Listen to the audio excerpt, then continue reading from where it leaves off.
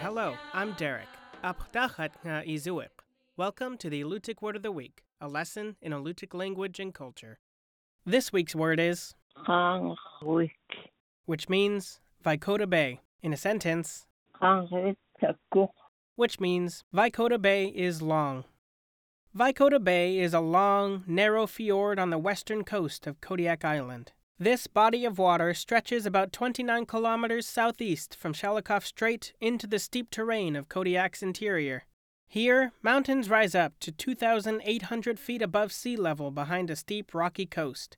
The northeastern shore of Vaikota Bay is formed by the Kuprianof Peninsula. This substantial finger of land separates Vaikota Bay from Kuprianof Strait to the north, an important passage between northern Kodiak Island and southern Afognak Island. The name Vaikota comes from the Russian word Vaihoda, meaning outlet cape, and appears on a Russian hydrological chart made in about 1839 by naval officer Mikhail Murashev. The name refers to the prominent cape at the northeastern entrance to the bay, at the tip of the Kuprianof Peninsula. The older Alutiiq name for the bay is Qanqwik.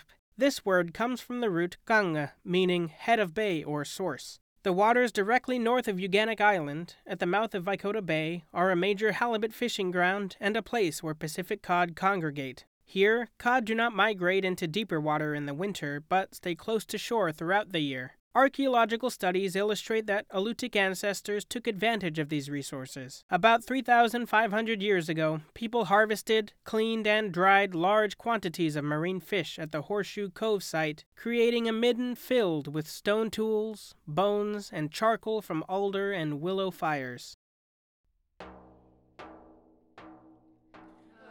The Alutiiq Word of the Week is produced in Kodiak, Alaska by the Alutiiq Museum with support from the Institute for Museum and Library Services and Koniag Incorporated. Words are spoken and translated by Alutiiq elders Sophie Shepard and Florence Pestrikoff.